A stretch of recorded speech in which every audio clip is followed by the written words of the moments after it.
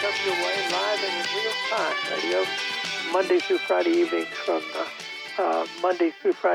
9 till 10, or actually radio time 9:06. We're right there now to 10.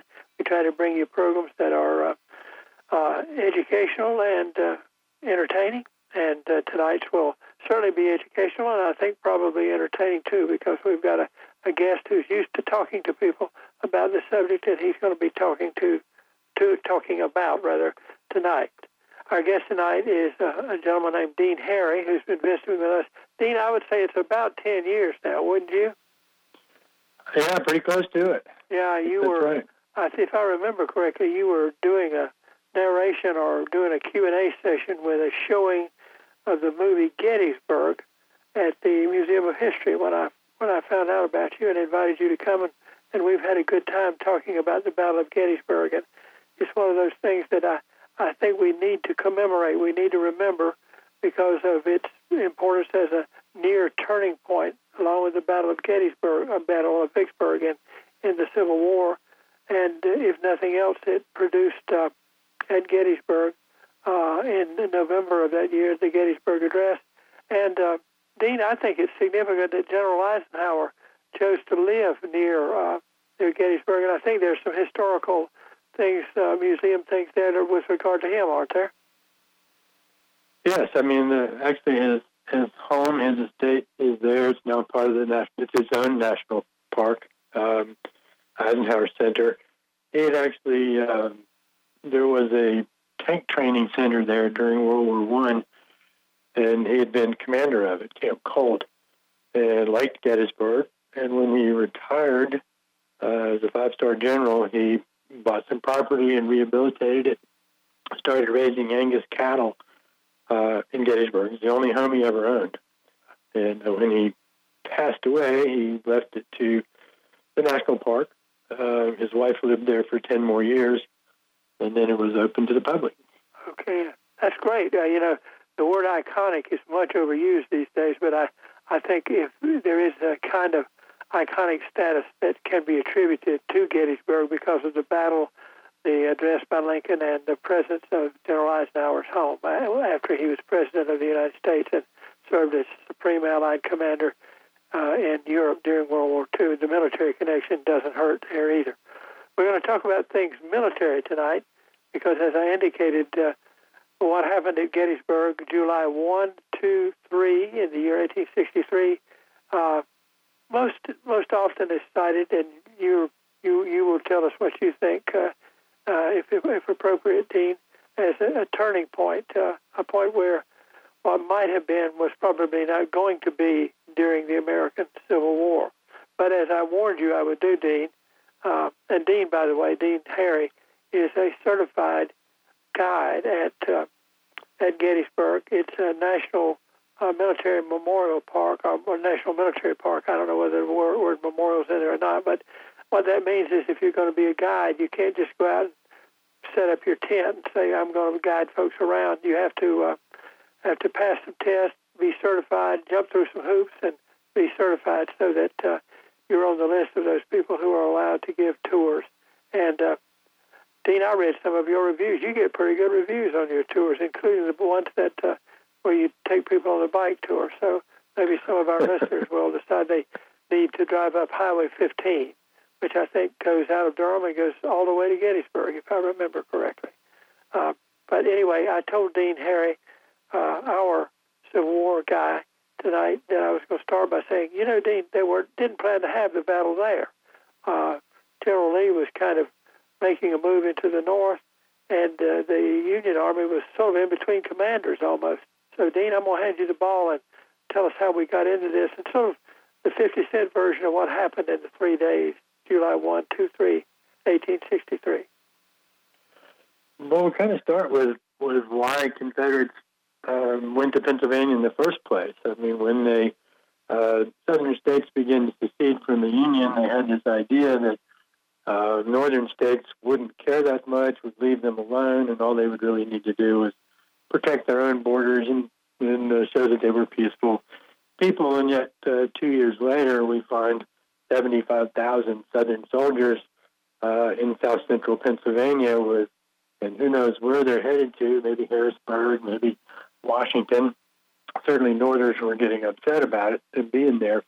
What had happened was that the Confederate Army realized that they were running out of supplies. General Robert E. Lee Army was running out of supplies. He needed to give Virginia farmers a break, feed his army.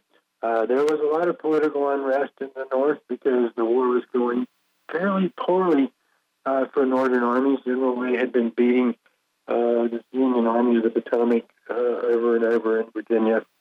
And the thought was that the Lincoln administration might just collapse if there was some kind of a big Confederate victory on Northern soil. And so we used the Shenandoah Valley, the Cumberland Valley, the Blue Ridge Mountains to screen a raid, let's call it, into Pennsylvania, gathering supplies. Of course, his army is going to be spread out over a large area looking for supplies.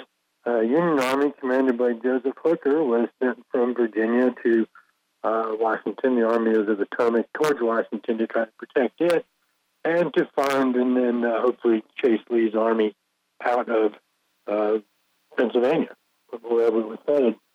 On the way up, General Hooker decided to resign, and General Meade, George Gordon Meade, took over on June 28th of June, just 3 days before this battle at Gettysburg. So we have two pretty enormous armies, 75,000 Confederate soldiers, 90,000 Union soldiers, spread out over an area. Really, the Union Army spread out over about a 25 or 30 mile area, Confederates over 75-mile arc, really. And then the small portions of them begin to stumble into each other in Gettysburg on the 30th of June, 1863. And on July 1st, more or less accidentally, a battle starts there. Just small portions of both armies there. But it's an important town. There's 2,400 people living there. There are 10 roads that intersect there and a railroad. And so this it offers an opportunity for both armies to assemble pretty rapidly.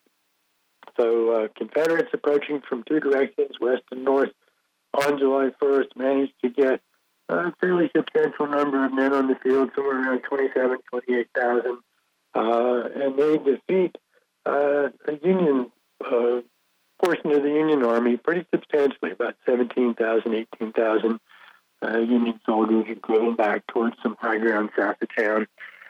And so this first day battle appears to be somewhat of a Southern success, and the Northern General Meade has to decide, am I going to recall my part of the army that sort of got defeated there? Am I going to recall them maybe closer to Washington, see if we can save Washington, stop any Confederate threat there?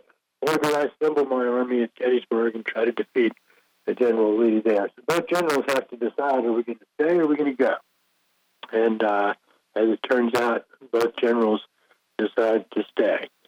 And this leads to July 2nd, which I believe is maybe one of the most important days in American history, because the war, it's a day full of drama. You've got generals on both sides. Dean, before we go on to that, we're going to need to take a break. So I want to ask you a question about day one, and then we'll be fired up to have an open field for you to take a run at day two. How about that?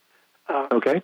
Where do you stand on or do you stand? It's not necessary that you stand, but sometimes there is a discussion about, and I believe it's Ewell who took Stonewall Jackson's place, and that he may not have gone forward as quickly as Jackson might have done, and therefore the battle on the first day was not as much of a victory for the Confederates as it might have been, and that the Confederates ended up driving the Federals, the Union Army, through the town onto the hill where they had a superior position. But I guess the question is, if Stonewall had been there, would it have been different? If he'd been alive and been there? Pardon me? Well, perhaps. My thought about that, and I've actually done some pretty in-depth programs on that, so we could really talk about that for an hour probably. My thought about that is, first of all, General Ewell, I think, of all the Confederate commanders there, at least generals, did as good and maybe better job than anybody at Gettysburg. All of them made mistakes. By the time he got permission to attack Cemetery Hill, it was so strongly defended that I think any attack would have been futile.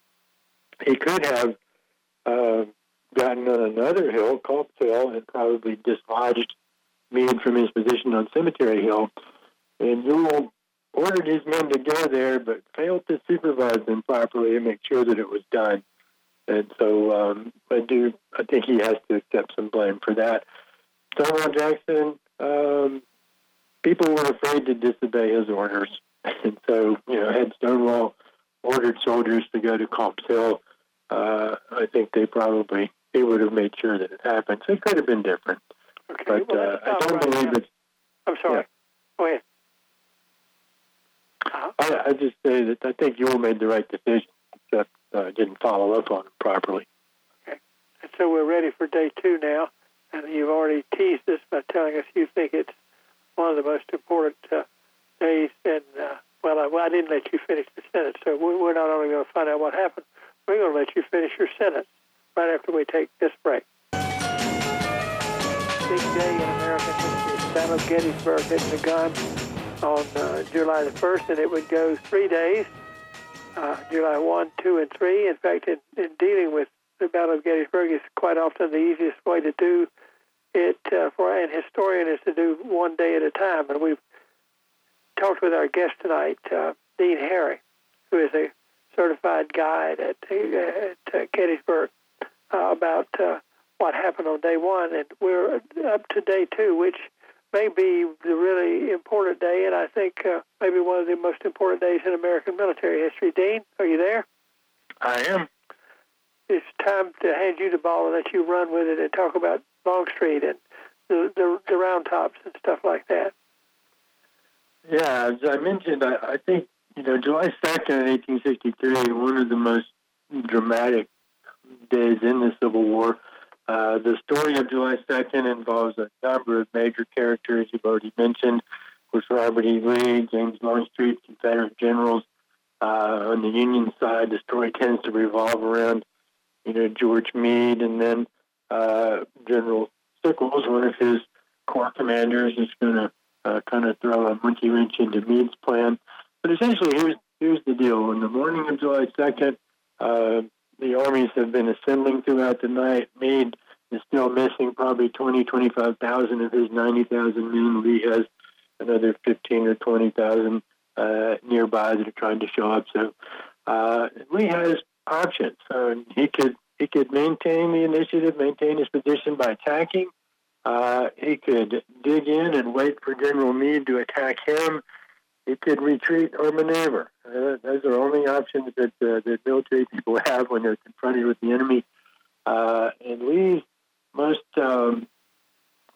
experienced corps commander, James Longstreet, a guy he would depend on not only to execute large attacks, but depend on for advice, favors the third option, retreating or maneuvering. So let's go closer to Washington. Let's see if we can induce General Meade to attack us on ground of our choosing. This doesn't look so good. Meade has established a line that they can see on Culp's Hill and Cemetery Hill and Cemetery Ridge, and maybe even have the end of it anchored on some high ground around top. Longstreet doesn't like the idea of attacking Union positions on high ground, particularly since the Union Army is bigger than his, and so bigger than theirs. Lee, our Confederate general, favors a quick attack. And of course, what the main guy favors is what's going to happen, or what he's going to try to do. The quick attack never really gets going, and so there won't be any fighting until about 4 o'clock in the afternoon, a full 24 hours after fighting ended on July 1st.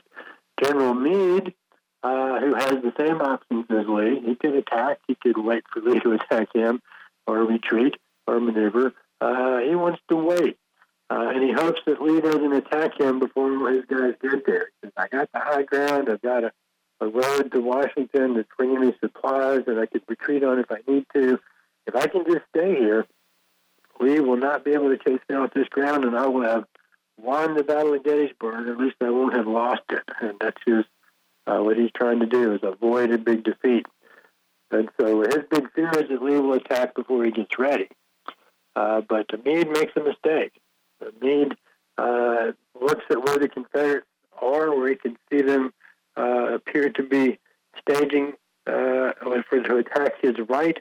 All the time, Lee has actually a little misinformation about the strength of the Union left in the Little Round Top area, has decided to order General Longstreet to move 2.5 miles south under cover of ridges and trees and launch a surprise attack on the Union left. So Meade strips his left of soldiers and to reinforce the right, while Lee is sending all kinds of his men to the Confederate right to attack the Union left. So we got this drama going on there. And then, of course, there's a gentleman you mentioned a few minutes ago.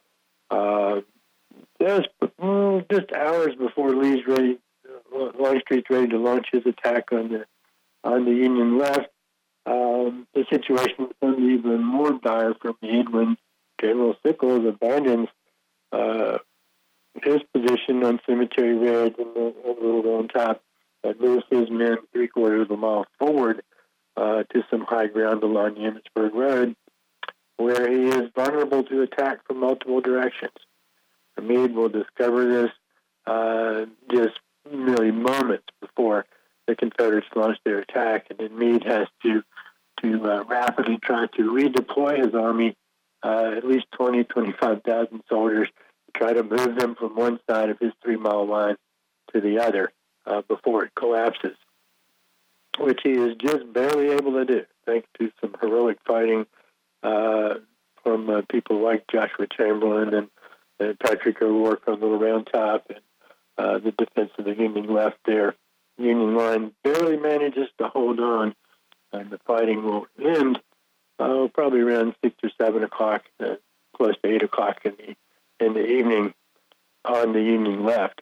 Confederates then launch several more attacks, having fought on the left, places like the Peach Orchard, Wheatfield, Devil's Den, Little Round Top, and the Confederates attacked the other side of the Union line, east on Culp's Hill and East Cemetery Hill, nearly breaking the Union line there. So by the time fighting ends on July 2nd, something like somewhere between 17 and 20,000 soldiers have been killed, wounded, captured, or missing. 20,000 soldiers in just 6 hours. Yeah, Joshua Chamberlain, his group, that was they were down to the end of the line where Sickles' people had been, right? Well, they were where Sickles' people had never gone, but were supposed to go. Were supposed to go. Okay. Supposed to go. Right. They supposed to go, and they got there. That wasn't just them, but they got there. They were the very end of the line. Got there just moments before Confederates would have overrun that position, and were able to hold on to the high ground. Very dramatic fighting there. So by the time the day ends, Meade's still faced with these options.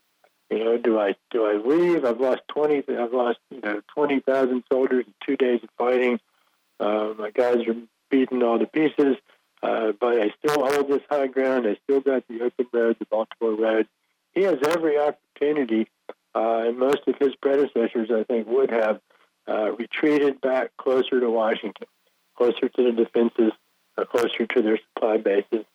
But Meade says, I think that Lee has thrown his best at me, that we stayed here, and if these guys will stay and fight, I'm going to stay here with them. And the Union Army stayed at Gettysburg. It could have easily gone the other way.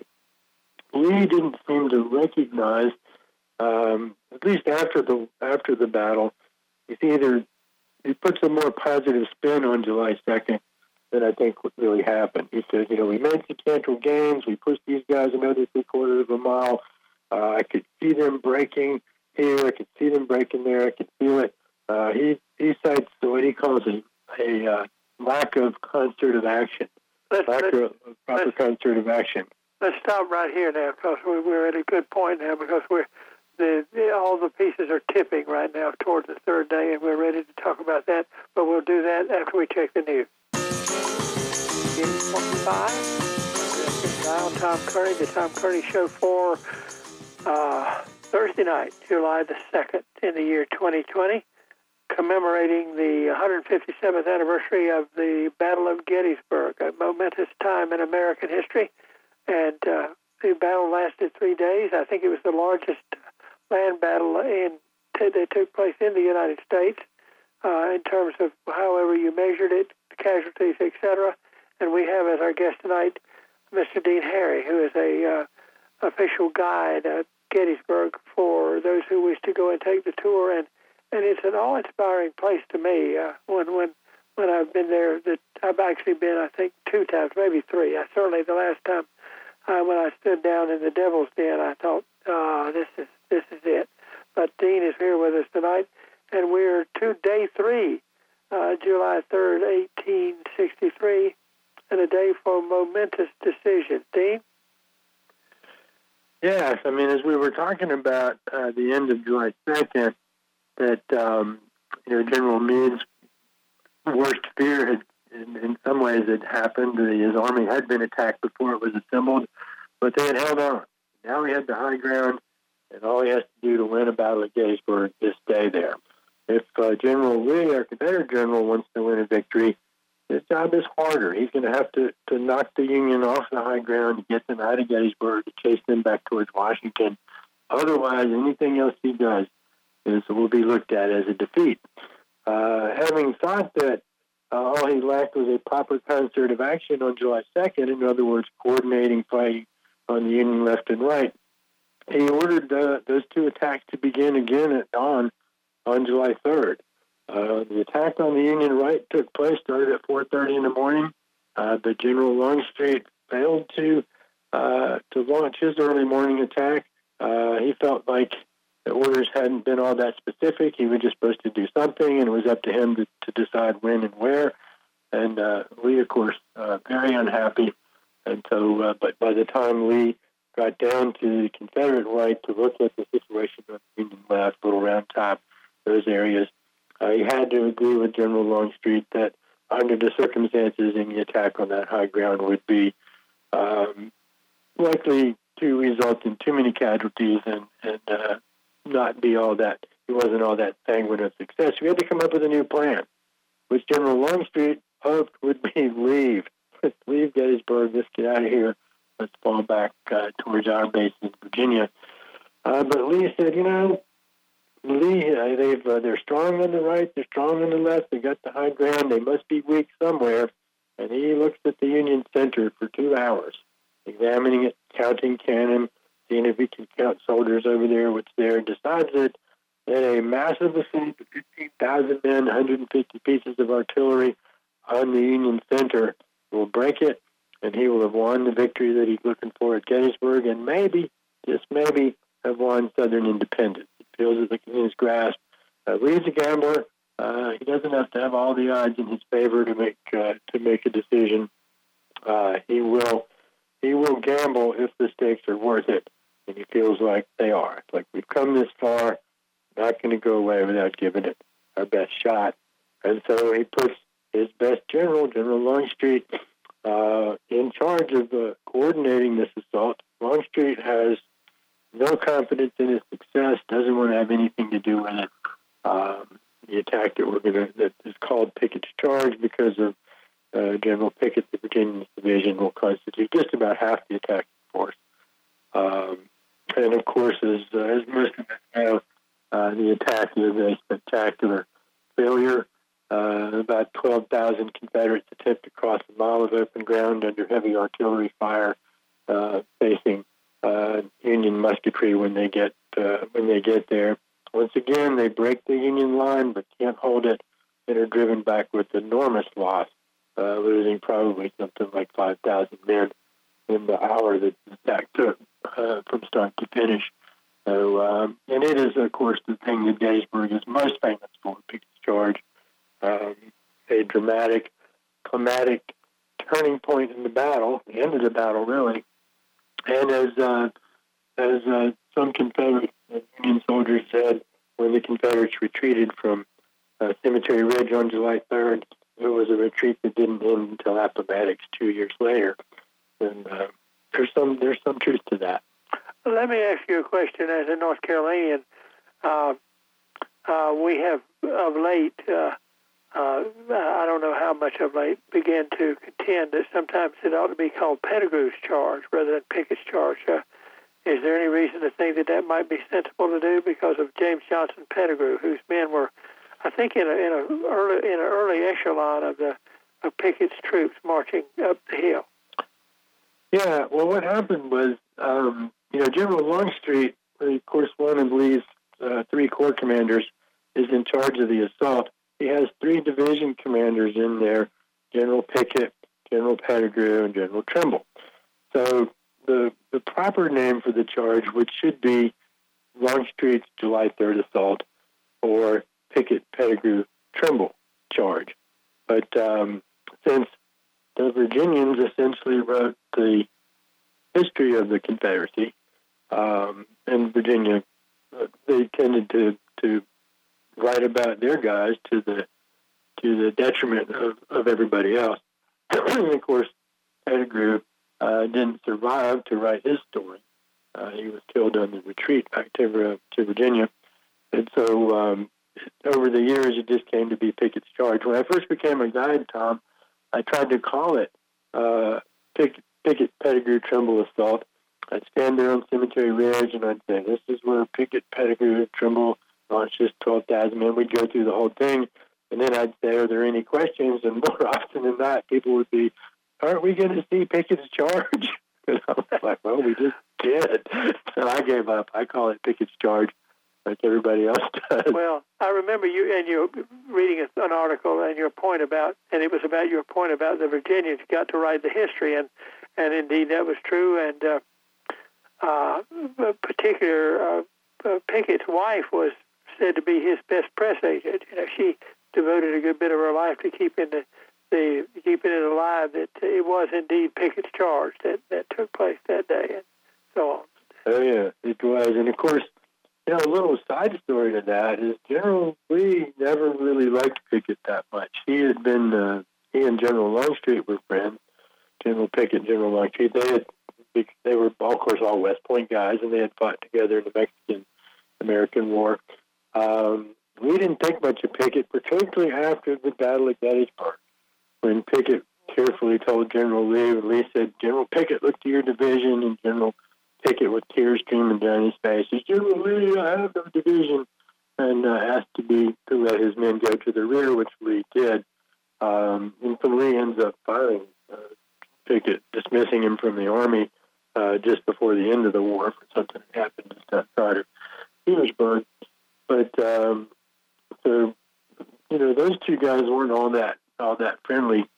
But she did after his wife did after the war was over, and of course after Lee was dead and after Pickett was dead, she really devoted the rest of her life to making him a very heroic figure. Well, one visit to Gettysburg, I was down at where the Pickett's troops and the Confederate troops probably started to walk across. I don't know if Longstreet or somebody said, it's a mile across there and it's uphill. And I walked up and stepped over the little stone fence there, and ever since then I haven't had as much reverence for General Lee as I might have as a young boy. I just don't see, except for those qualities of spirit or whatever it is that the Confederate soldier was supposed to have had, I can't see his doing that. And I think hasn't it been called into question by a fair number of military types? Yeah, I mean, it's true. It's a desperate gamble. And most people, Tom, when they come to Gettysburg for my tours, I've had an awful lot of people would begin, like the first question they asked me wasn't General Lee an idiot to order Pickett's charge? And I'm like, we haven't even started July 1st yet, so just let me go through this, build into it, and then you tell me. And I think when you go through it, step by step, and realize that the misinformation that General Lee gets on July 3rd about the Union positions over there, he doesn't get a lot of support from his own generals that launched the attack. And then the artillery barrage, which is the linchpin of the whole thing, turns out to be a massive failure. had the artillery barrage worked and his men not been subjected to artillery fire all the way across, then, there's a good chance the charge could have been successful. The problem, of course, is I'm not sure that Lee's artillery could ever have silenced all the Union guns over there. Maybe he should have realized that. And, of course, what Lee said himself about it was, if I'd known how it was going to turn out, I wouldn't have done it. He said, but I still don't know what else I could have done that would have had any better chance of success. Well, let's stop right there, and I need to take a break here and do a couple of commercial messages, and you can go back into that when we come back. And also, we might at least toss up in the air. It might not be worth the time, but the question of James Ewell Brown Stewart and his absence and what difference it may or may not have made. But this is the Tom Kearney Show on News Radio 680 WPTF. Dean Harry is our guest. He is a certified guide at Gettysburg and is taking some time on this day in the middle of the 157th anniversary of Gettysburg to talk to us about the battle there at Gettysburg. And we'll be back with him in just a moment. In the meantime, I need to tell you about our friends at King's Auto, who are sponsors of our program. When servicing your car, you need to know your cycle of service. Your cycle of service begins the month that you buy your car. That cycle does not necessarily match with the normal seasonal changes whereby cycles are managed.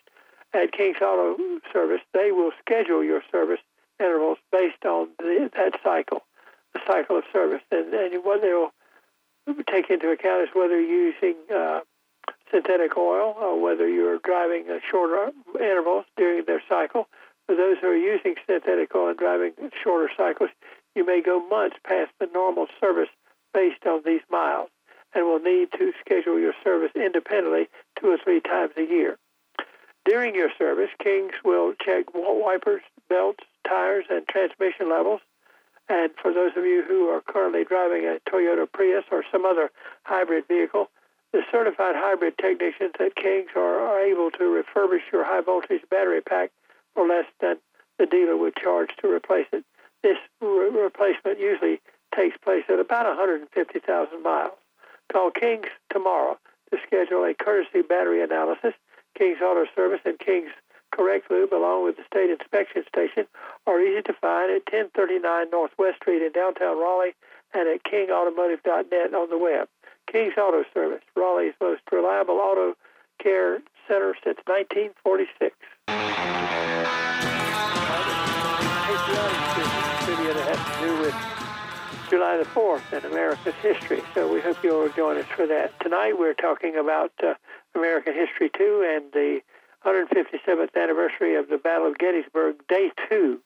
The battle took place July 1, 2, and 3 in the year 1863, and we're commemorating tonight with a visit from Dean Harry, who is a certified tour guide at Gettysburg. And Dean, didn't ask you, but I guess I really should, if the park is open or has it been closed because of the coronavirus? Well, the park has been open all along, but there has been no interpretation by park rangers. But the visitor center, which is privately owned, and the Park Service maintains offices there, opened last Thursday. Okay. All right. So if someone wanted to go, they could go. Now, a couple more. Let's go back to where we were. A couple more, because we don't often have someone here to talk to about Gettysburg and Civil War history. But is all the raw? I'm prejudicing the question when I say that. But is all the talk about Stewart and his absence? Does it mean that much? Was Lee? Had he really lost his eyes? Well, I think he had. And I tell people sometimes it's not like General Lee doesn't have other people that can ride horses with him, but he trusts General Stewart's ability to gather intelligence, interpret what it means, and pass that along to General Lee. He just doesn't have it. It's sort of, Lee bears some responsibility for that, because when the campaign began, he told Stewart, he gave him three tasks. He said, guard the right flank of the army as it moves north, stay at the base of the Blue Ridge Mountains, He said, gather all the food and supplies that you can, and if you can interrupt the Union Army communication with Washington, that would be good too. And of those three tasks, the one that I think sounded the most, sounded the best to General Stuart, obviously, was the latter. That was a chance to actually be active and do something. He's an aggressive commander. But the Union Army moved quicker than he thought it would, and he got stuck on the wrong side of it. Failed for nearly a week to give Lee any information at all. And Lee had no idea where he was, thought maybe some disaster had befallen him. And so had Stuart, rather than Pettigrew, an infantry officer that Lee didn't know, told him what he saw at Gettysburg on June 30th, Lee probably would not have allowed infantry to return to Gettysburg in force on July 1st. I don't think he would have done it. And so, yeah, I do think that there's a lot of finger pointing after the war about who lost the Battle of Gettysburg. No Confederate officer ever seemed to want to give the Union Army any credit for winning it, which is understandable, I guess. But a lot of the finger pointing, and of course Stuart wasn't allowed to defend himself. So a lot of the blame, ends up with him. And I think some of it's justified, for sure. Let's talk for a moment. You've been here before, and you may not remember, but I always like to do a little bibliography at the end because I hope there's some listener out there that if he can't make it to Gettysburg will want to find a book and read about it. And, of course, there are lots and lots of books about Gettysburg. I'm trying to remember. I've read a general history, and that's probably the kind of thing we're looking for the average reader, so he can cover the whole thing. But I think it was one by a man named Noah. Are you familiar with that volume? Noah Trudeau. Noah Trudeau, that's right. Yeah. Noah Trudeau. Yeah, that's an excellent book. Some people don't like the way he does it chronologically, and so he's jumping all over battlefields, saying, "Here's what's going on Culp's Hill at 3:00 in the afternoon. And here's what's going on in Little Round Top at 3:00 in the afternoon." Some people find that hard to follow, but I actually like it. If you wanted just a really good narrative of the battle, I think just a book called Gettysburg by a man named Stephen Sears, who also wrote an excellent book on Antietam. Those are that would be my recommendation, either Trudeau's book or Sears' book.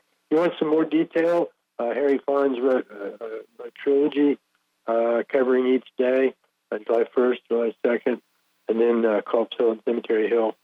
The only thing he didn't write about was Pickett's Charge, but there's a lot of great books on that, too. Harry Fonz is dead now, but well, we need to wrap it up now, but I really do appreciate it. I'll talk to you off the air in a minute after we hang up, but I really do appreciate your being with us this year and for all the times that you have been with us and helped us commemorate the 157th anniversary of the Battle of Gettysburg. The battle was over on the 3rd. Lee retreated, and then on the 4th they announced the Union victory at Vicksburg, and that meant a lot of things were not going to happen that might have been thought was going to happen a week before. We'll be back tomorrow night with some American patriotic trivia. Thanks again to Dean Harry for being with us tonight.